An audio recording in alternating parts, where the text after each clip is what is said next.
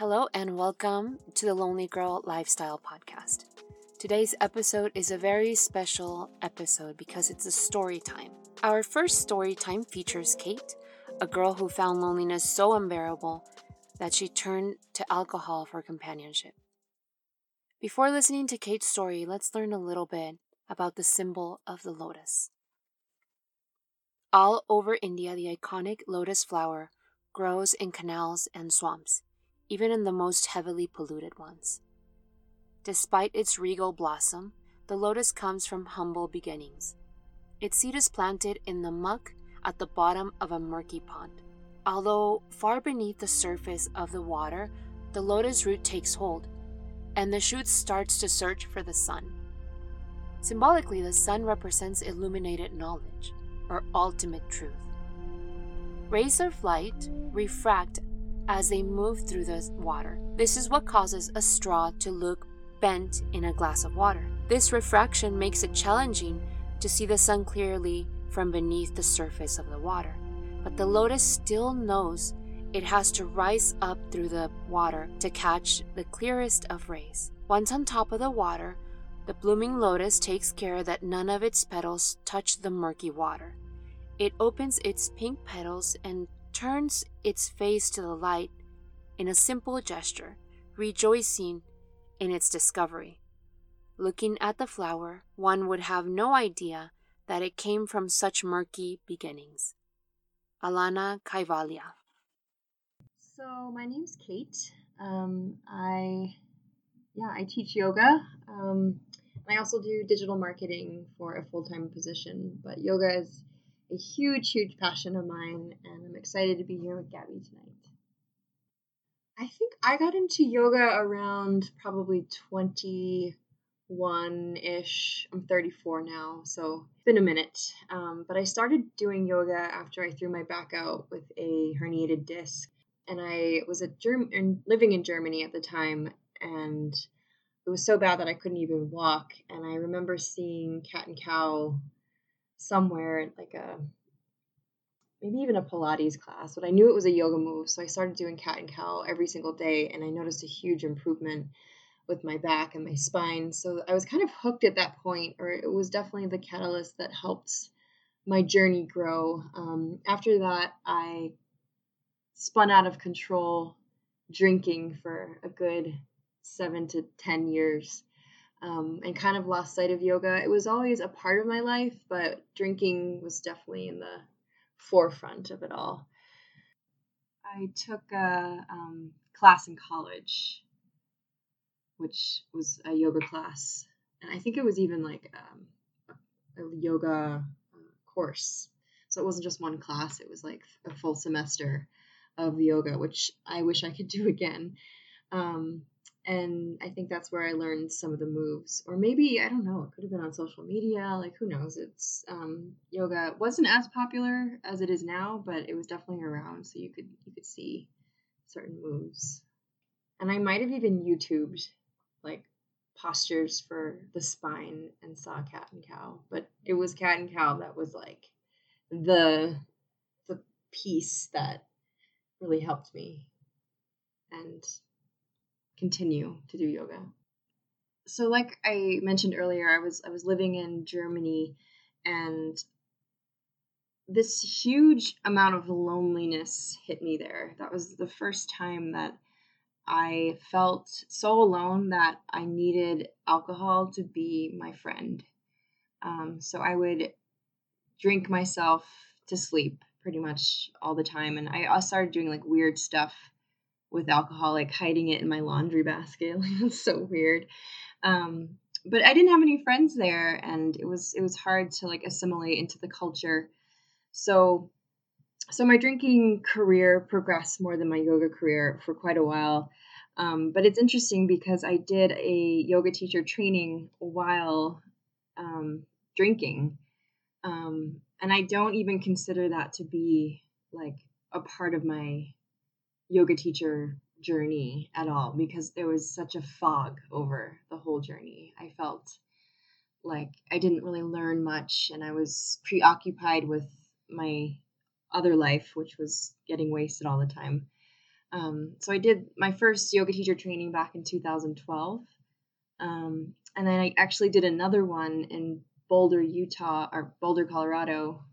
So I did another yoga teacher training in Boulder, Colorado, which was also interesting because it was a 12-step recovery YTT or yoga teacher training. And I was drinking during that as well.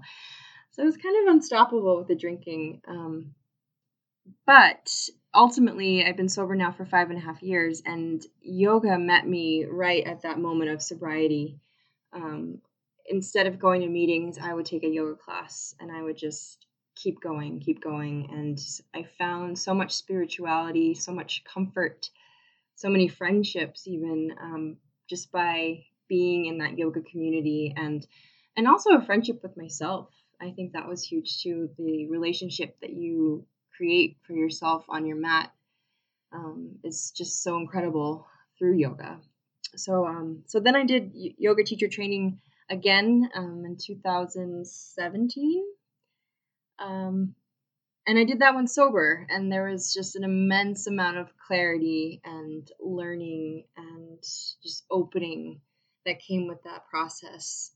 So yoga 10 years ago was kind of a foreign entity to me. Yoga today is this kind of all-encompassing lifestyle that I keep with me everywhere I go.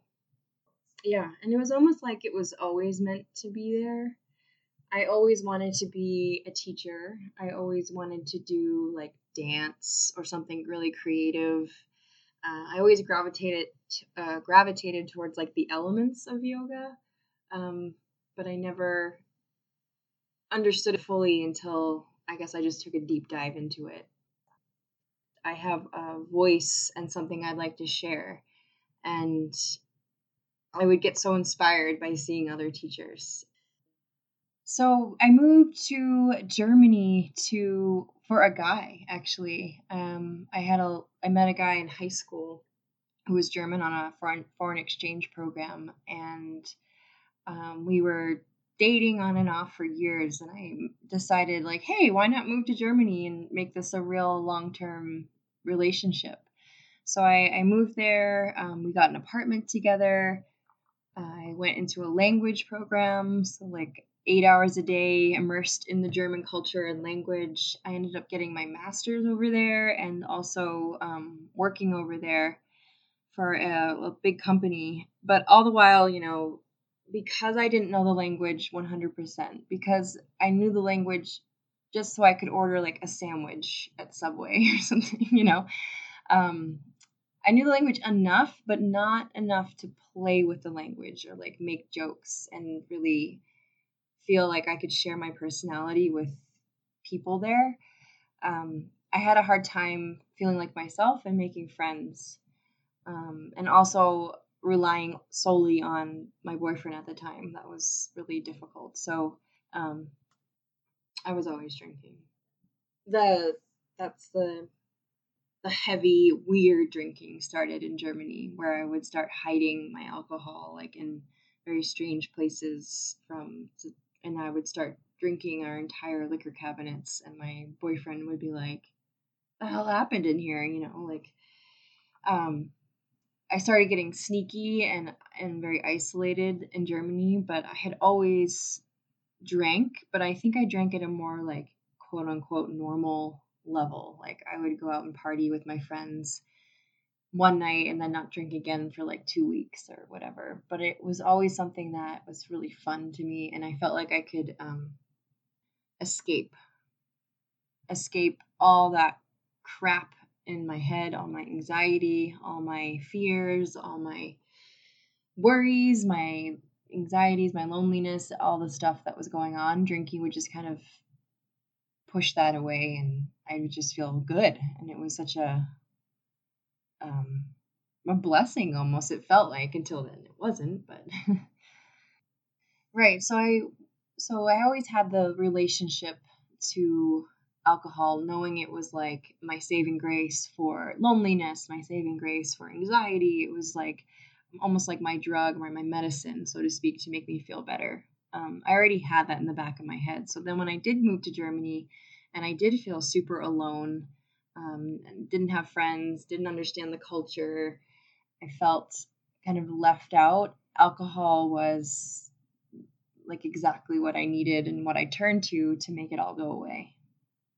So yeah, my drinking was kind of off the charts, and I remember I went to Oktoberfest and I had way too much to drink and got into a fight with my boyfriend at the time, and I was just yelling at him like, why can't you accept me for me? Why do I have to be so German, right? Like, because I'm not German, I'm American. And I think that was what the fight was about. It was stupid, regardless of what it was. But I got so overwhelmed with anger, and I'm not really an angry person at all, but I turned around and I kicked the glass door that was in our apartment, and my foot went straight through this door, and I just destroyed my Achilles tendon, which is kind of interesting, right? The Achilles heel is like that soft spot that we all kind of have. Well, like I literally tore mine in Germany. So but that took a long time to heal, obviously. And right around that time, I was put in a boot and I was walking around Munich in a boot for 3 months. And because I was walking all strange, like an 80-year-old woman, like limping, I threw my back out because of that. And that's how it happened. My spine got all like disoriented. So right around Christmas is when my back just spasmed, and I eventually was able to fly home to the U.S. to get my foot to get surgery for my foot, and then my back healed with that. And then I had lots of painkillers, so I wasn't drinking then, right? Because I had surgery, so I was fine. I never gave up on Germany, though. I kept applying to jobs in Germany, and I got an interview at an aerospace company that was close by where I was living in Munich. And this is while I was in the US still. So this is a crazy dream. Like, who thinks like this? But they said that I could come in for an interview. So I flew there in a boot with my broken foot. And I remember I got off the plane, didn't sleep, went straight to the interview, switched the boot into like a real shoe, went into the interview, hobbled in, got the job, put my boot back on, and then started just living back in Germany once again, thinking that everything was fine and I didn't have a problem with drinking. But it deteriorated from there. I just, my relationship went south with my boyfriend, and he kept telling me I need help with my drinking, and things just got really ugly. So I flew back for like Christmas or some holiday to see family, and he broke up with me while I was home. And it was really messed up because I still had like dirty laundry in my laundry basket. I still had like all my shit there. So it was unexpected. And then I never left. I never went back there again after we broke up, and he just shipped me all my stuff, which was devastating, to like go through that. And when that happened, I locked myself in my room at my parents' house for 2 weeks straight with a bottle of Jägermeister. And there are still stains because I don't know what the fuck I was doing, but I was like throwing Jägermeister around. Like there are stains on the walls in that room in my parents' house, on the carpeting. Like, what was I doing? I have no idea. But I got really upset, and I guess rightfully so. But that was a rough period in my life. So this next part's pretty crazy, actually. I don't know if I told you this either. Oh my god. So I was living in New Hampshire with my parents. Just broke up with my boyfriend. So after I broke up with my boyfriend in Germany, I moved to Philadelphia. And I lived in Philadelphia for about 6 years after I got back from Germany, maybe 5 years. In Philly, that's where I did my first yoga teacher training. So that really kind of sparked some of the yoga that I have in my life, that I have as a part of my recovery now.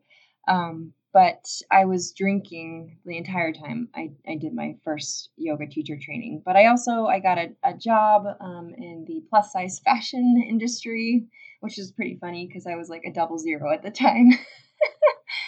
But no, it was a fabulous job. It was fun. And I partied really hard in Philly, but I don't regret any of it. I think those are like the years of my life. But towards the end of the 6 years living in Philly, I it started to take a turn, and I started losing friendships, relationships, losing jobs, just losing just every second. And I became very isolated and very lonely, and I would do weird things as usual.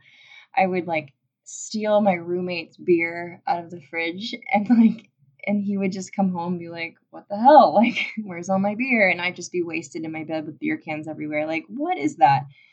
And for anyone who knows me today, that's just probably comical. But anyway, I left my apartment and I decided in Philadelphia and decided I wanted to go to a treatment center. So my first rehab was in New York, and it was actually where the Big Book was written, which is kind of interesting, by Bill W. So he wrote basically the book of Alcoholics Anonymous at this treatment center. So I thought like this is about to work, but I left that center and 24 hours later I drank heavily. And at that point, why did I drink heavily?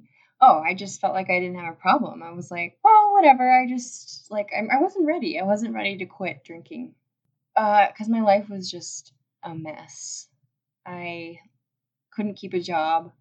I was drinking during the day. I was blacked out in meetings at work, and I was working for like a top SEO firm at the time, and like you can't do that, right? So when you're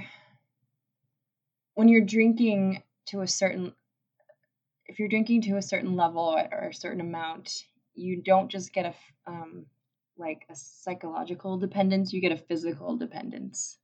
And when your body's physically dependent on alcohol and you come off of it, you go through withdrawals, and it's very scary.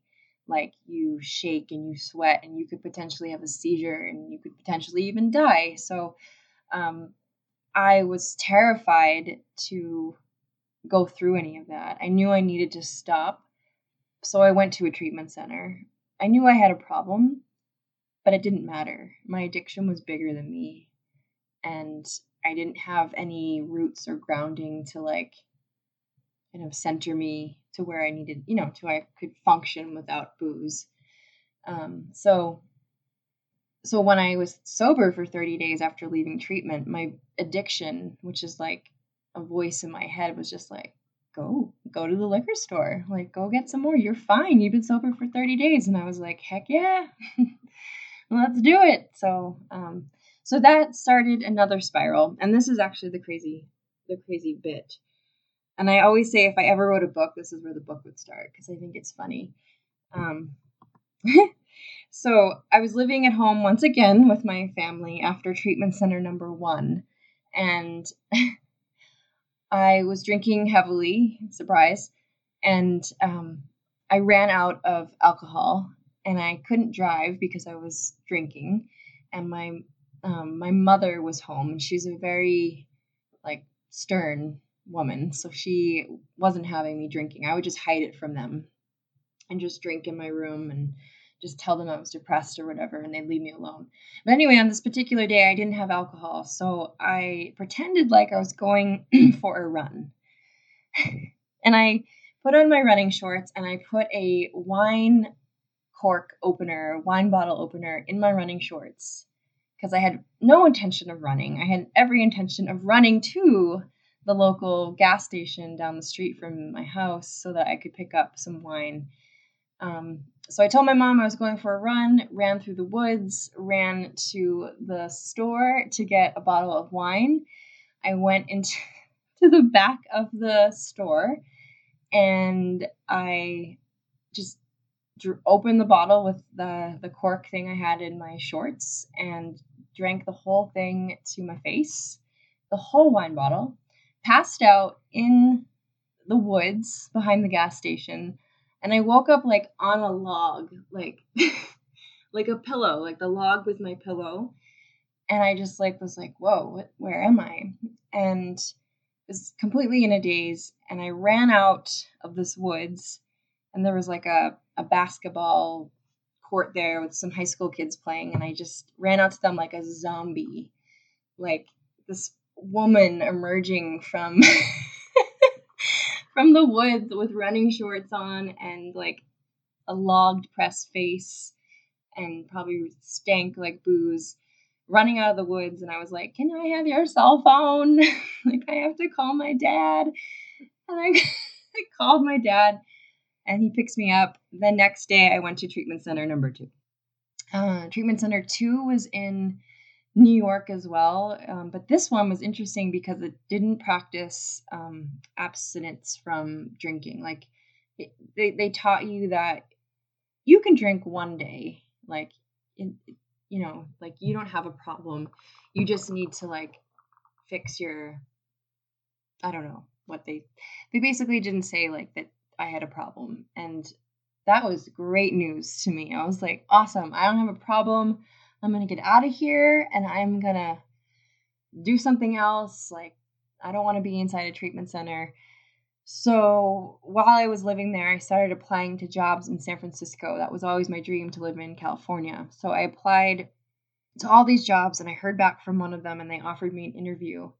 So I left that treatment center and bought a one-way ticket to San Francisco, and just had a lousy little suitcase with like 4 outfits in it, and just decided I'd make a life for myself there. But I did the entire thing blacked out.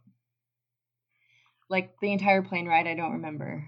I don't even know where I slept. Like, it's weird. I know.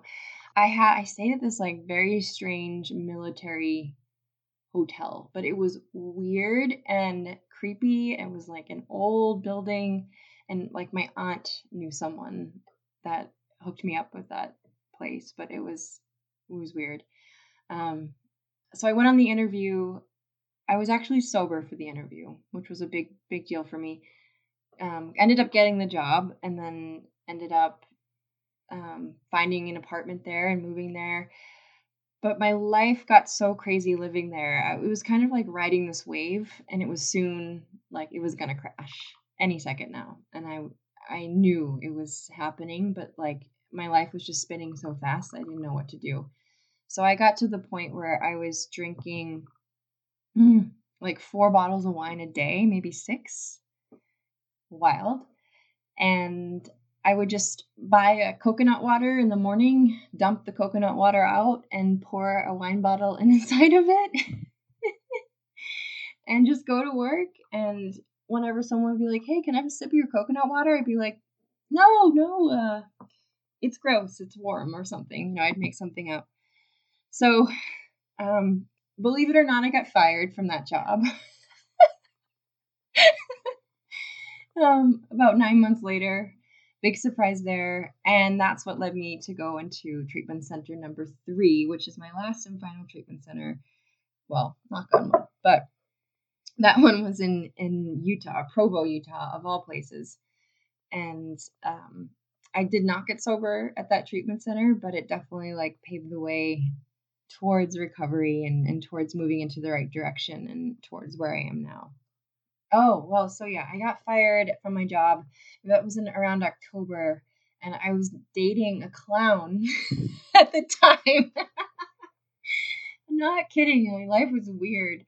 I mean, he wasn't like a full clown, but clown school and like acrobatics is big in San Francisco, so it wasn't like that weird, but he did wear a tail sometimes. So anyway, but so he also dumped me around that time. Like, things just kept going down, down, down. So my parents flew a lady out from the treatment center in Utah, and she packed my bags for me because I was that disoriented. I think I got up to like 6 to 8 bottles of wine by that point. Like, I couldn't function without alcohol. So she packed my bags, got me on the flight. I puked the whole way there. I actually sat next to an alcoholic woman on the flight, and she offered me vodka that she snuck on the plane with her. And I was like, is this freaking, like, for real? Like, this is just nuts. And of course I said no, because I did want to get better. And at that treatment center, it was 3 months long. They taught me their, they like to call it life skills, but it's stuff that I already knew. Like, I know how to do laundry and cook. So it was a young adult treatment center, and I just made the cutoff. I was the only one there with a college education. I was the only one there with an alcohol addiction. Mostly everyone there had an opioid addiction. So I felt a little bit like just different, I guess, and old. But once I left there, I moved to a place in Salt Lake City called Sugar House, and I still, after all of that stuff, decided like I wanted to party and fit in with my roommates at the time. And I started off small. I just had like a little glass of like a sip of red wine here and there, a sip of a beer, and then it just went right back to my full-blown addiction. And I remember it was Halloween in Salt Lake City after treatment, and we had a big Halloween party, and I told everyone I wasn't drinking, but I went to the liquor store, bought a bottle of red wine because I thought that's not what I drink. I drink white wine, so therefore this will be better for me and this will be okay. And I hid it in my laundry basket, which is one of my favorite hiding spots. Fun fact. And before all the guests arrived, I just chugged the whole thing to my face again. And like, it just hit me once again, like, Kate, like, you can't drink. Like, this is, and then that night, no, the next morning, I drank all my roommates' alcohol. I was just like a tornado, like anywhere there was booze to be found. And it finally dawned on me that like a light bulb went off in my brain, and I can't explain it. I mean, it was just like a inner knowing that I needed to be sober, and there was no going back, and there was no looking back. There was no questioning anymore. Like, can I maybe just have a beer? Like, people ask me that question all the time. Like, can you just have a beer in like 5 years from now? Like, and my answer is straight up no. Even when my addictive brain starts to like play with the idea of drinking, my gut instinct is just like, fuck no. Like, it's just a hard no for me. So so that light bulb went off on November 5th, 2014, and I went to a meeting the next morning, and it was daylight savings time. I didn't sleep the whole night, and I remember I had to wait an extra hour because of that time change. So it was like even more torturous. But when I got to the meeting at 6 a.m., yeah. The Right feeling before. that made you want to be sober. I want to know. The feeling that made me, that's a hard question. The feeling that made me want to get sober, I felt disgusting. I felt like my skin was crumbling or crawling and crumbling. I also felt like leathery. I felt broken. I felt just destroyed mentally, physically. Like, it was just, and it's funny because I'm a perfectionist slightly, just by nature, and if you were to meet me on the street, you would probably never know that I was an alcoholic by how I presented myself. My hair was always done. I always looked presentable. That was always kind of my gimmick, or my schnick, or whatever you call it, my thing. You could never tell. But on the inside, I was deteriorating, like wholeheartedly deteriorating. And so I think I hit, a lot of people when they get sober, they talk about rock bottom. And I don't think I ever hit a bottom in what's like society portrays in movies and books and things like that. Like someone like sitting by a gutter, like with a bottle of alcohol. I mean, I sat by a log with a bottle of alcohol, but that wasn't my bottom yet. My bottom was literally just me in my bedroom, like, I don't want to do this anymore. It was very simple. It was very like clear. Just a moment of clarity that just hit me like, this sucks. I'm done. I don't think so. I wasn't as spiritually connected as I am now.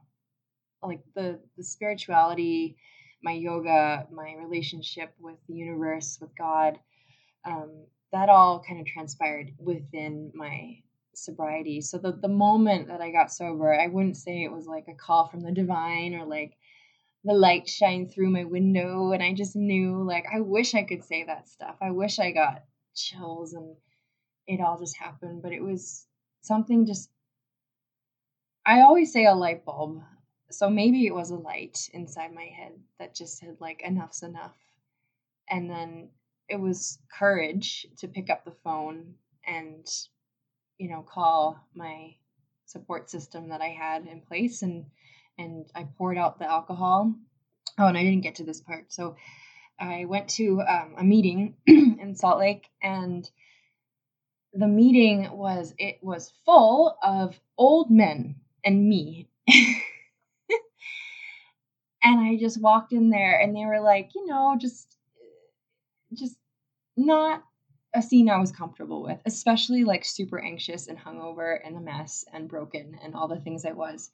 So I walk in this room with these old men, like, think like motorcycle mustaches, like they had like flannel, and it was that scene. And I wanted to leave. I wanted to run out that door. So I lasted for like a minute or two. I was about to bolt, and a woman came in the room as if out of nowhere with this massively beautiful smile, and she looked as if she had a halo around her head, and she just picked me up and said, "I'll help you." And she took me out of the room with all the men, and she sat with me for 3 hours outside the AA meeting. And I get goosebumps just talking about her because she was such an angel, and made sure that I was sober the rest of that day. And then that's kind of how it happened. Like, she kept me safe that day. She made sure all the alcohol was out of the house. She just gave me pointers on what to do, and how she does it, her recovery.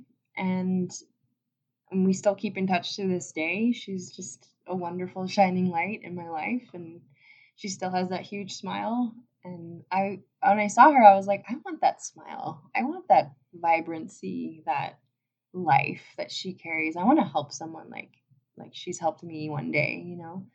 So, so I think it was just a combination of a lot of things. But honestly, I think if she never walked in, though, I would have left that meeting and probably contemplated drinking yet again. But to this day, I haven't touched alcohol for about 5.5 years now. So that's been huge, obviously. Just a massive change for me. But I did want to mention journaling. Journaling was like a huge part of my like pre-recovery process. I don't know what the word is for that, but my like drinking days, I would journal a ton. And when I journal, it was kind of fascinating because all my journal entries while I was living in San Francisco would be scribbles, because I'd be that drunk.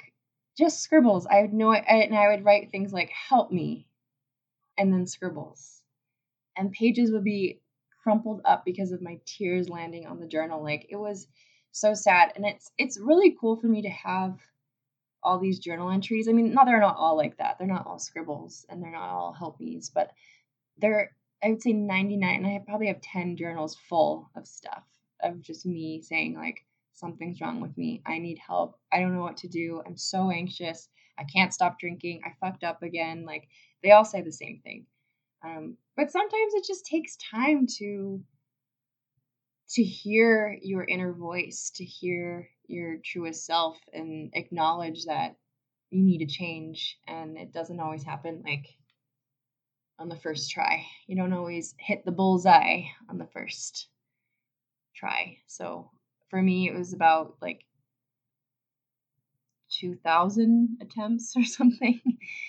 But, eventually I hit a stride, and I'm just going to keep that going. And what helps me the most to stay sober, to kind of deal with my inner demons, my loneliness, my anxieties, even depression, for me in my recovery is yoga.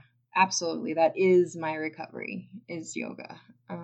I love teaching every aspect that yoga embodies, the philosophy behind it. It's like my religion. It's like my new drug. It's just incredible the way it complements recovery and has helped me on my journey. So, if I were to tell someone that's in a similar situation that I was in, or if you are right now struggling and feeling like you need help with either addiction or mental health or any of that stuff, I just want to say that for one thing, like, you are beautiful and normal, and don't be ashamed to ask for help. There is a stigma out there, but it's not breaking, but it's diminishing, and help is definitely out there, and you just have to want it. To be open to the gifts that others might give you, or be open to suggestions that others might give you, but be open to recovery. As scary as that might sound, for me, the thought of getting sober, like, alcohol was my everything. It was my best friend. It was my lover. It was my food at one point. Like, it was just, an all-encompassing piece of me. And to give that up seemed like a death sentence, but it doesn't have to be. So asking for help, and no matter how dark it is, the light is always there. And the quote that I always use is "no mud, no lotus." So you have to kind of go through the darkness, the shit, the dirt, the uncomfortable feeling in life sometimes. And always, without a doubt, you will bloom into a lotus, or you'll grow into the light. It's just like the way the universe works. So just know that you will survive and you will thrive, and recovery is absolutely 100% possible. Like, you don't have to live a life in fear, and a life that revolves around a drug or substance or a disorder. Like, there is totally a way out. Just stay open, and you'll find your path. I don't go to meetings like most people do. Like I said, yoga is my way, but there's thousands of other ways, and there's just so many different ways to stay sober. And it's not just like meetings and bowling. It's like, it's actually quite fun, and my life now is like infinite, leaps and bounds times 1,000,000,000, 20,000 times better than it was when I was drinking. So I don't miss it. And that's a huge statement to say from someone who was drinking 8 bottles of wine a day and blacked out for most of her 20s. So, yeah. What an amazing story by Kate. Thank you for listening to Kate's story, and thank you, Kate, for sharing. She really is like a lotus flower. If you have a story you'd like to share, please email me at the Lonely Girl Lifestyle Podcast. As always, please rate, review, and subscribe if that suits you well. You can find me on Instagram at The Lonely Girl Podcast, and Twitter, The Lonely Girl and the number 1. Music by gmusic801. You can find him on Instagram under that same name. Recording and editing by me, Lonely Girl. And remember, loneliness is no longer a bad thing. Until next time, thank you for listening.